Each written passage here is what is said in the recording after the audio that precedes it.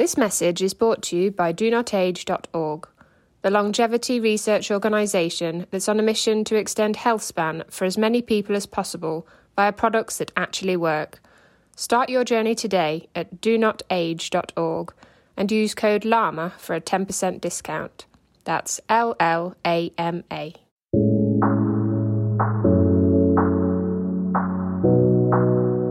Hello and welcome to the LLAMA podcast. I'm Peter Bowes, and LLAMA, Live Long and Master Aging, is where we explore the science and stories behind human longevity. Today, the scourge of Alzheimer's disease and news of some promising research. There is still no cure for this neurodegenerative disease that about 30 million people around the world battle with. It usually starts slowly with short-term memory loss and leads in most cases to death within a decade of diagnosis. But what if it were possible to detect early signs of the disease before the typical symptoms were observed? Could we modify our lifestyles, for example, to delay or even stop this deadly disease in its tracks? Well, I'm joined by Dr. Duke Han, who is a neuropsychologist and associate professor of family medicine at the Keck School of Medicine at the University of Southern California. Dr. Han is interested in factors that affect cognition and decision-making in aging and recently published a study into the early detection of Alzheimer's disease. Dr. Han, it's good to see you. Yeah, it's good to be here. Before we talk in detail about the study, just tell me more about the job that you do at USC. Sure. So I'm a clinical neuropsychologist, and so that means that part of my time I see patients that are having cognitive problems, so problems with their memory or attention, and I help diagnose what may be going on from a disease standpoint using cognitive tests and other tools. And is that essentially what neuropsychology is? Yeah, so neuropsychology, I think, is the study of how the brain functions in terms of cognitive abilities. Neuropsychologists also study the brain from an emotional standpoint, emotional functioning, and use a number of tools, cognitive tools and neuroimaging tools to help understand what may be explaining behavior from a brain perspective. And where did you get your qualifications? And I'm curious, what prompted your interest in this area, aging and decision making? That's a bit of a longer story. So we've got time. Great. So I became interested in aging way back when in high school as part of a National Honor Society required commitment to do some community service. I, as a senior in high school, picked a project at a local retirement home where I would just assist the day treatment providers there as they interacted with patients with severe dementia, with severe Alzheimer's disease. And I just remember that experience being a very impressionable one. And so I've always been interested in dementia and aging well, and the factors that may be associated with not aging or aging not so well. And I've also had this interest in the brain. So I've been interested in how the brain functions, how that is related to aging and normal aging, and how the brain may actually become impaired in the context of Alzheimer's disease and other neurodegenerative disorders. And so this is something that got cultivated when I went on to college at Duke University. I remember taking a class with a professor, Dr. Jim Blumenthal, and hearing of these cognitive tests that they would give to test people's memory. And I literally said this in class one time. It was a small class, and I said I didn't know there were tests of memory. I didn't know you can do that. And so really that experience got me into the field of neuropsychology. And then as I progressed in my graduate school training at the University of Massachusetts, Boston, I had the great privilege of being in the Harvard research setting where neuroimaging became a developed tool to help study the brain and brain functioning, and particularly in the context of neurodegenerative disease. And so really developed my interest in neuroimaging approaches there, while also developing my interest in the use of cognitive tools, measuring cognitive abilities. You mentioned that when you worked at the retirement home, it made a great impression on you, working with these people who had dementia and were suffering from it. Yes. What kind of impression did it make on you as a young man? Yeah, so I will say my interactions with older adults were relatively limited, I think, to my own grandparents, who I loved very much. And I had not seen the devastation of dementia yet and how that manifests in someone's life until that experience. And I just remember being profoundly affected and saddened for what that really did to someone's life. And so it was something that I just always thought of. Is there anything that could be done to delay that or improve the quality of life of older adults in the face of dementia? And that's just always been a passion since then. I think it is striking oftentimes, isn't it, that when you are still relatively young, you are not exposed to these kinds of conditions unless you put yourself in the surroundings that you did in a nursing home like this. And I think that's perhaps one of the issues that needs to be tackled as we move forward, a simple exposure of people at different stages in their lives to what is essentially a condition that affects people generally over the ages of 65 or 70. Sure. Yeah, no, I agree. And I think that there's just something about our current modern society, which is unfortunate in the sense that I think there's an age stratification that happens in the sense that we may not interact with people of different age backgrounds. And I think there's a lost opportunity in that to gain understanding. I'm a huge advocate for intergenerational experiences. I think they're positive for everyone involved. So I would agree. So let's talk about Alzheimer's. And I gave a very brief précis of what the condition is and the fact that we still do not have a cure, and there's a lot of education needed and a lot of research to really fully understand what causes Alzheimer's. Could you summarize essentially where we are and what it is that we do know for certain about this disease and what we don't?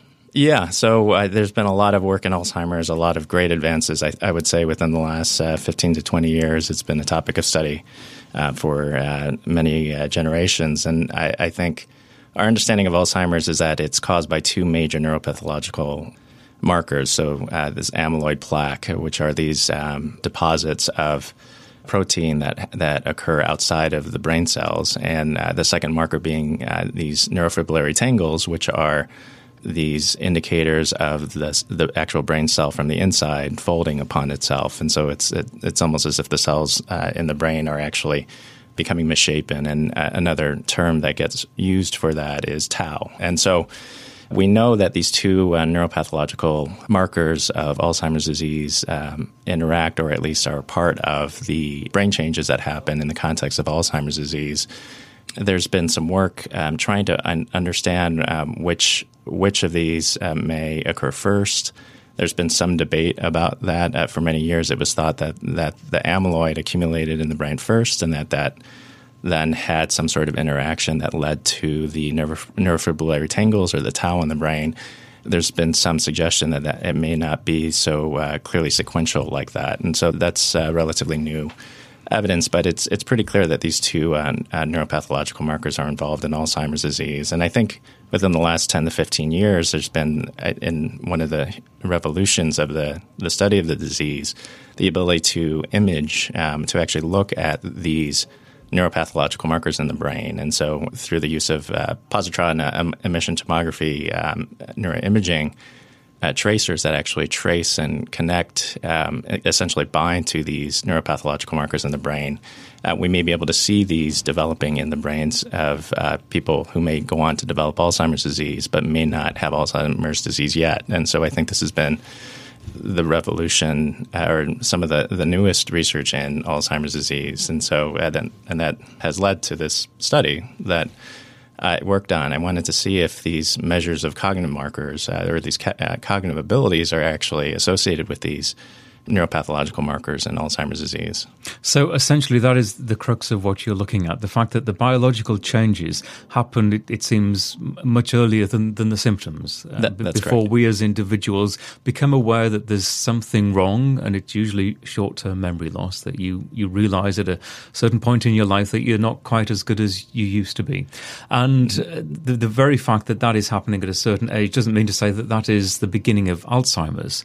Alzheimer's probably started started several years before then. That's correct, yeah. And that's been a relatively new understanding of Alzheimer's disease, is that these neuropathological markers build up in the brain before symptoms are really noticeable from a functional standpoint. And so this term preclinical Alzheimer's disease has been a popular term in the research just within the last 10 years or so. And a number of groups are trying to identify markers of what we call preclinical Alzheimer's disease. So where you have evidence of Alzheimer's disease, meaning you have evidence of these neuropathological markers, but you don't have symptoms showing yet. And the idea is that the earlier that we can identify this preclinical Alzheimer's disease stage, the more that you could potentially intervene using medications or other sorts of behavioral lifestyle changes. Just one question. It's a little bit of a digression at this stage, and then we'll get into the details of the study and what you did. Mm-hmm. I refer to people having memory problems at a certain age, and it can start in your 40s or 50s or perhaps even earlier than that.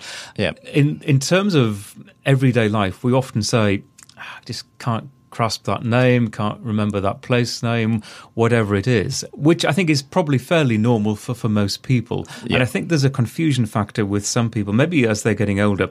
When does that change, and when does that become a symptom of something like dementia or Alzheimer's, as opposed to just being something that happens to most of us every day? Sure. Yeah, I think that's a great question. So there is a normal decline in certain cognitive abilities that happens with just normal aging. And I think the point that differentiates a clinically significant decline in memory functioning is when it starts impacting someone's life to a significant degree. And so from a neuropsychology standpoint, we give tests that look at how someone performs on various different memory functions. If they perform about a standard deviation to a 1.5 standard deviation below what the normative sample is of their age group, that's when we start wondering if someone may have this early Alzheimer's condition. And so from a clinical standpoint, that's what we look for, is that in reference to other people of your age or education background, for example, if someone is experiencing about a 1.5 standard deviation impairment or worse performance than their normative counterparts, then we start worrying if there's some sort of clinically significant impairment happening. Now, one of the problems with that, though, is that sometimes some people may have just poor memory, and it's hard to know if this has been a clinically significant change in that person, in that actual person's life. And so that's one of the reasons why having data or some sort of benchmark or a baseline could be helpful, in the sense that if someone's actually performing much worse at a later time and they have some sort of comparison, that could actually help indicate that there might be something more meaningful going on. I mean, we all have good days and bad days, so we all could do worse on certain memory tests. So this really needs – I'm not talking about the normal memory lapses that I think many of us have. This is really something that becomes a clinically significant decline in memory. And it's usually at that point that a patient gets brought in, or it gets brought up with a doctor, and more tests are done to see if this might be something else going on. And there are several points that come out of what you just said. Obviously, it's important to diagnose something like this as soon as possible, as it is with every condition. The sooner you know, the more you can do, perhaps to maybe just delay the onset of the serious part of that illness. Yeah. And the other thing that comes to mind, of course, bearing in mind what you've just said, most of us go through our regular lives and see our doctors frequently or infrequently, depending on your general state of health. Yeah. Rarely do the doctors carry out any kind of mental or brain analysis to see how good you are at remembering things. The annual physical looks at your heart, blood tests look at your lipids and your cholesterol. Rarely do they give you a memory test. Sure. Yeah, no, and I agree. And I think from my perspective, obviously, as a clinical neuropsychologist, I think having some regular testing could actually be helpful, particularly to help diagnose potential early Alzheimer's or some other type of a neurodegenerative disease. And I think that's one of the reasons why we made those points in this article that we're talking about, is that it could be that having a regular cognitive checkup, just like we would for our physical health, our cardiovascular health, our heart health, could be a way to track to see if there's an increased risk for something like an Alzheimer's disease.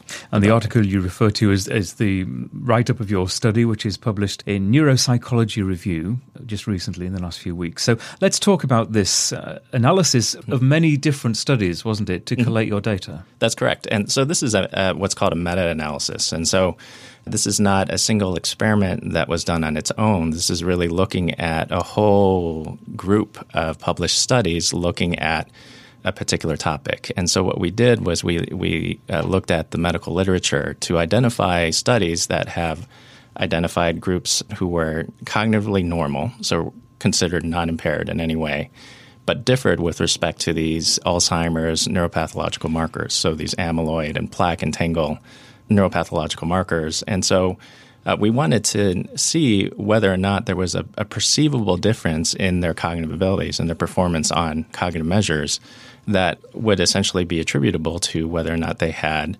this neuropathological marker for Alzheimer's disease. And so that was the premise for the study. And I think the assumption was that, and I think a lot of people would have this assumption, is that these are considered cognitively normal people. So there would be no perceivable difference between whether or not they had these neuropathological markers for Alzheimer's disease. But our hypothesis was that there would be some difference, that even though it might not be within the impaired range, what we typically call the impaired range of cognitive functioning, that you could see some difference based on the fact that they are either positive or negative in these neuropathological markers of Alzheimer's disease. And so that's essentially what we found in this paper, was that the people who had the neuropathological marker of Alzheimer's disease performed worse on a cognitive measure versus those that didn't. Which, as you've explained, probably shouldn't come as a surprise. It seems logical. It does. I agree. And in that sense, I would say that this is a study that is consistent with, I think, what others have found, in the sense that cognitive decline does seem to happen before Alzheimer's is officially diagnosed. And I think one of the benefits of this study is that we can really see this across the whole literature by taking this meta-analytic approach. We can really see across all of the published studies, or at least a good portion of the published studies, that there is a perceivable difference in cognitive performance according to a neuropathological marker of Alzheimer's disease. Is it possible to put a timing on that, to say what is the time lag between the beginning of the onset of the symptoms and when the decline actually first started? Yeah, so that we don't have that answer based on our study. And so unfortunately, we don't have a timing aspect where, for example, we can't see how they did before and compare it to how they're doing now. That actually would be arguably one of the strongest pieces of evidence for the fact that these neuropathological markers have an impact on cognitive decline. A number of groups have published studies that have looked at similar associations, but that's not what the study showed. This was a simple hypothesis that we wanted to try to test and really prove that there are perceivable differences in cognitive performance according to neuropathological markers of Alzheimer's disease, even in people that are considered normal. We're focusing on Alzheimer's. Is it fair to say that people who do experience some level of cognitive decline, they don't necessarily have this condition? Yes, that's correct. I think that's an important piece to include in this conversation. So if someone is experiencing some sort of cognitive decline, and this is borne itself out through cognitive testing or other experiences, I need to make clear that it doesn't necessarily mean that person has Alzheimer's disease. There could be a host of other reasons why someone might be experiencing cognitive decline in the context of aging. It could be that there are emotional factors involved. There could be just simple life stage changes that can produce differences in performance on these cognitive tests. And so I just need to make clear that if someone is experiencing a cognitive decline, it may not necessarily be Alzheimer's disease. It could be any number of other factors. However, it could be Alzheimer's disease, and I think that's why having these regular cognitive checkups might be helpful in the hands of a qualified neuropsychologist or qualified physicians, they can help determine what that risk is for Alzheimer's disease versus some other reason for that cognitive decline.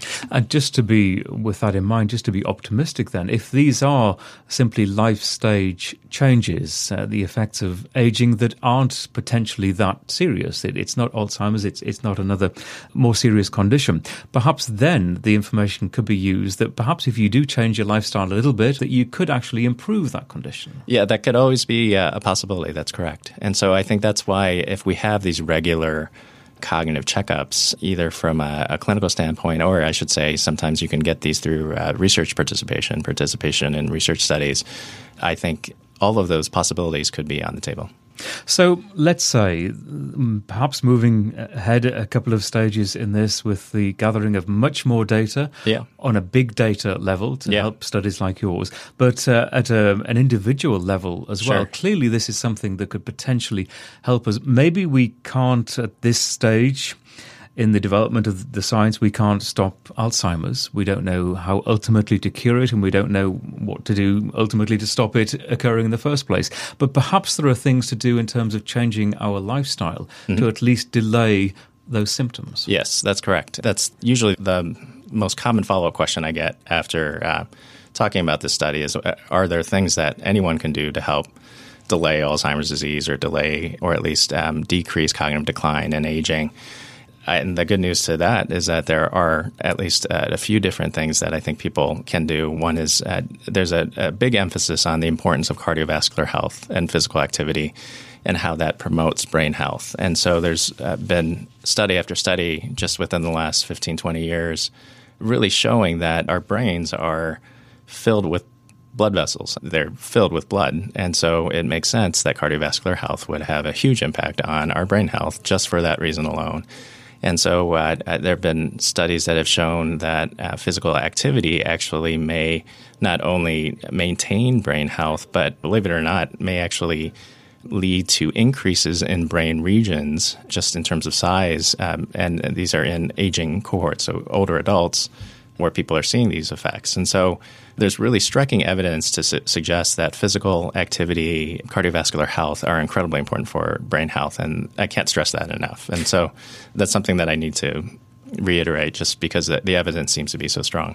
So let's just delve even more deeply into that. Is there evidence that shows that we can reverse the progress of Alzheimer's if we start physical activity at a certain age, perhaps, well, let's say when the symptoms have started to occur? Sure. Is that too late? So I do believe there are some groups that are trying to study that now. I don't know the answer to that. I don't believe the literature has an answer to that. Generally speaking, the thing about physical activity is that the earlier you do it in life, the better. And so those early effects, those early good habits that you can develop carry over into old age. And so the thing about physical activity is that anyone can actually do something more or something more than they might be doing currently. And so there's always the potential to do more than what you're doing now. If you're a marathon runner, you could run an additional marathon. You can train more. If you never work out, you can just start with some simple exercises. It's one of the most potentially modifiable health factors that you can personally have some control over. And so I think that's a good thing. And just going back to your point about the marathon runner potentially running more marathons or longer runs, sure. I suppose you must get to a certain... I think a marathon runner is probably doing okay. And you get to a certain point compared with the rest of the population when you actually are a good exerciser. Yeah. I think we're probably talking more crucially about the great swathes of people who do no exercise, which could be improved by even just going for a 30-minute walk a day. That's correct. Or even just doing exercises within a chair if you're chair bound.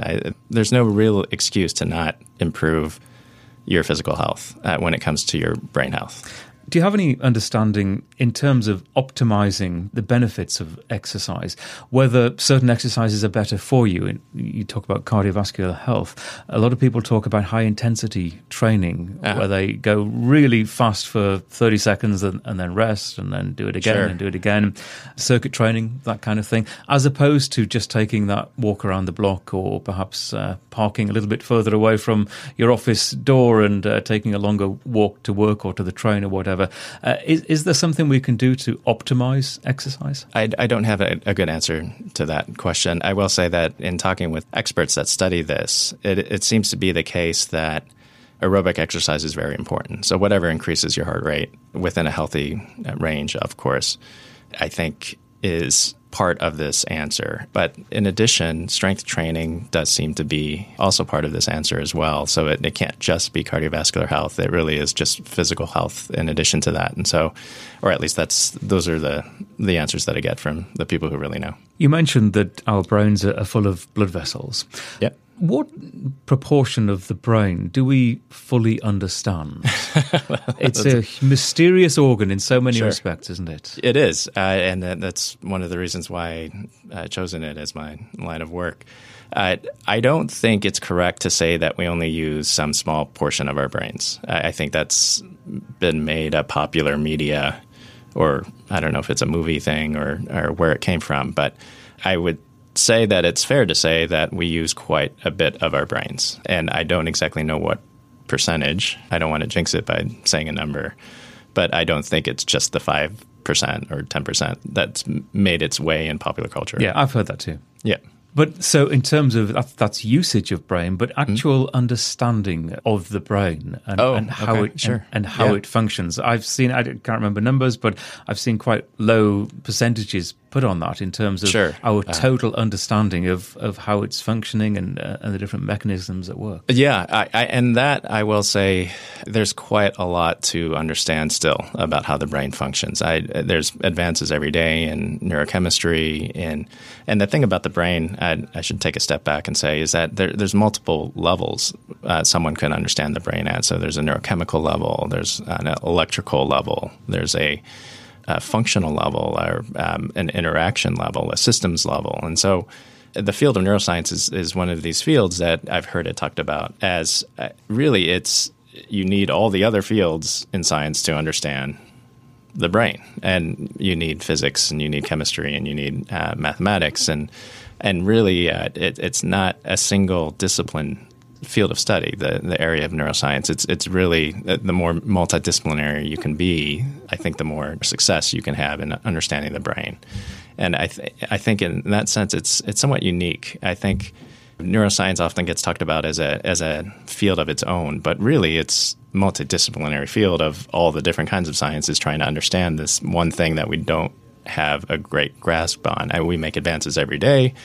Every year, we, I think, learn more about the brain. But that's always been the thing that fascinates me, is that, so much of our behavior, arguably all of our behavior, is attributable to this lump of tissue in our heads, in all the vastness of human interactions and feelings and thoughts, and all of our world of literature, or everything we understand about ourselves.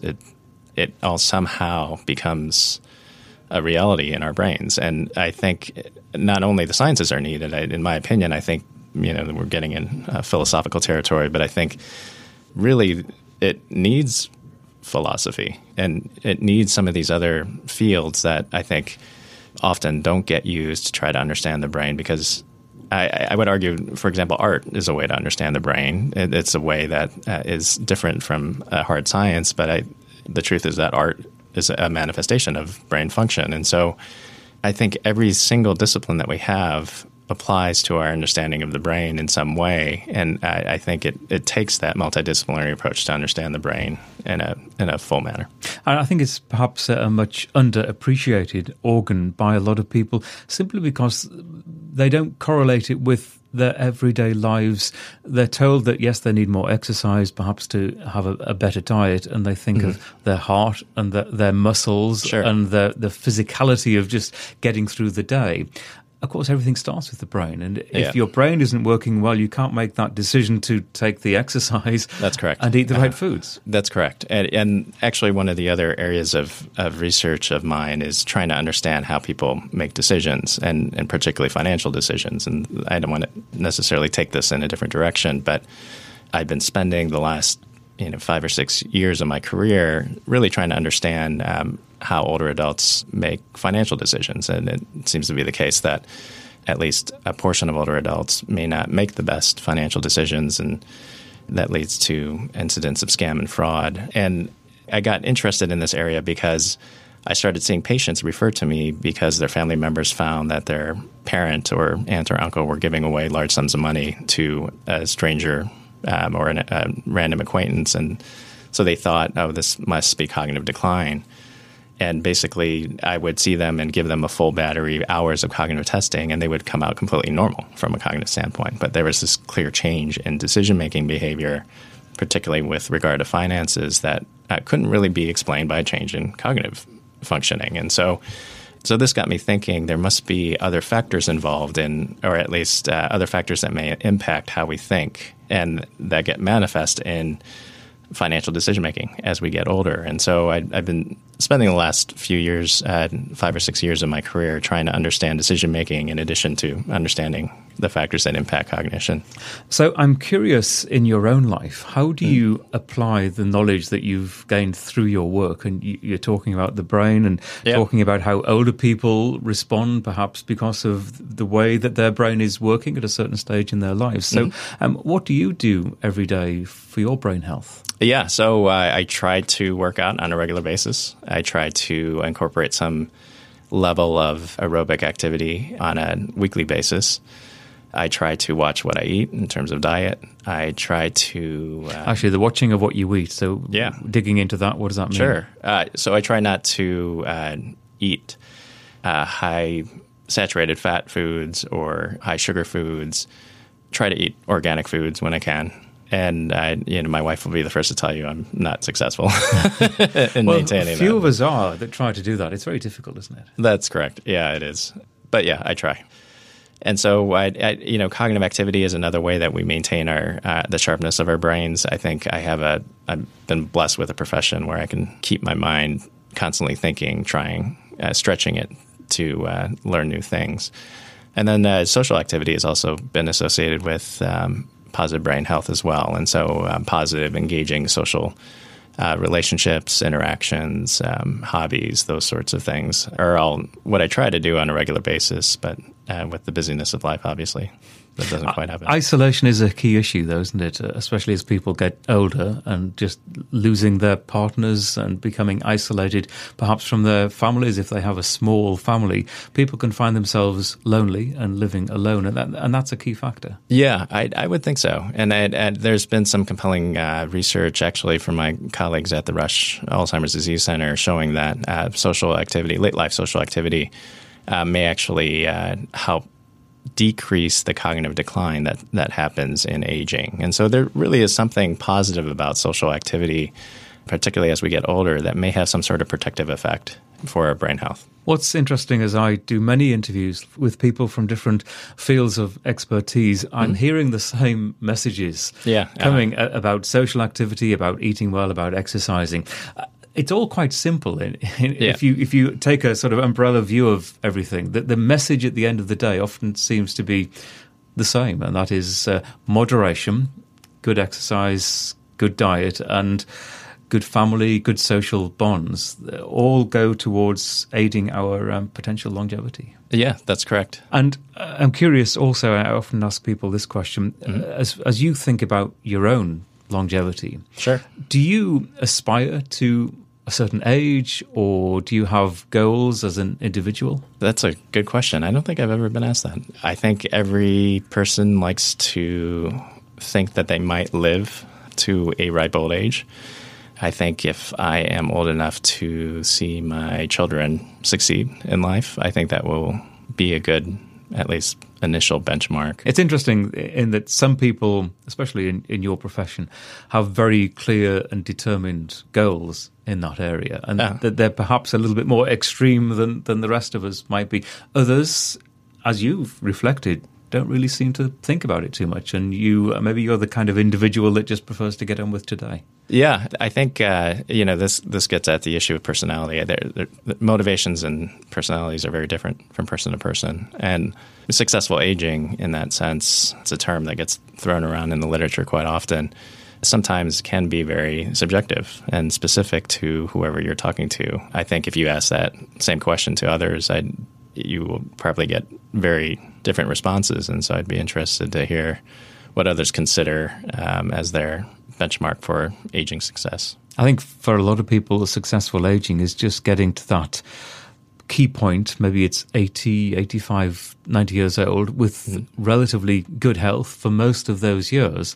Sure. And then I think a lot of people then say, let's have a fast decline. Yeah, I think some might say that. I can tell you some of my patients who are 80, 85, 90 are wanting to be around until they're 120. So, yeah, I think you can have it both ways. Just in summarising, certainly the study that we started talking about, your takeaway message is that perhaps it would be good if throughout our lives at different ages we had some level of cognitive testing, and that those records were kept so that we could follow up at a certain stage in our lives when perhaps things begin to go wrong and have that benchmark to work from. That's correct. I think that could be a beneficial thing to have, is just some track record of your own cognitive functioning throughout your lifetime. I'm sure there are issues that I haven't thought of that entails, but I use the analogy of just like our annual physical, and we consider our physical health important enough to recommend checking in about that once a year. I think there could be an analogy for cognitive health as well. Presumably, the kind of testing you're talking about could be part of that annual physical. That would appear to me to be the easiest way to do it. That's correct, yeah. And I think in the hands of a qualified neuropsychologist, I think having that additional piece of information could be beneficial not only for the patient, but the patient's family and everyone else involved. This has been fascinating. Just finally, how optimistic? Alzheimer's is in the news all the time. We hear about it, and usually in negative terms, that it's a very serious condition. More and more people seem to be succumbing to it. How optimistic are you that science is on the right track to solve this one? I am a firm believer in science always moving forward in a positive direction. And I do believe at some point there will be interventions that could be enacted. Maybe not today, but in hopefully the near future, that can help delay cognitive decline or at least maintain some level of brain functioning, more so than where we are at today. Dr. Hahn, thank you very much indeed. Good to be here. Dr. Hahn is a neuropsychologist and associate professor of family medicine at the Keck School of Medicine of the University of Southern California. And that's it for this episode. The Llama Podcast is a Right Angles production. You can contact us through our website at llama-podcast.com. You can follow us on Facebook and Twitter at Llama Podcast. Thanks for listening.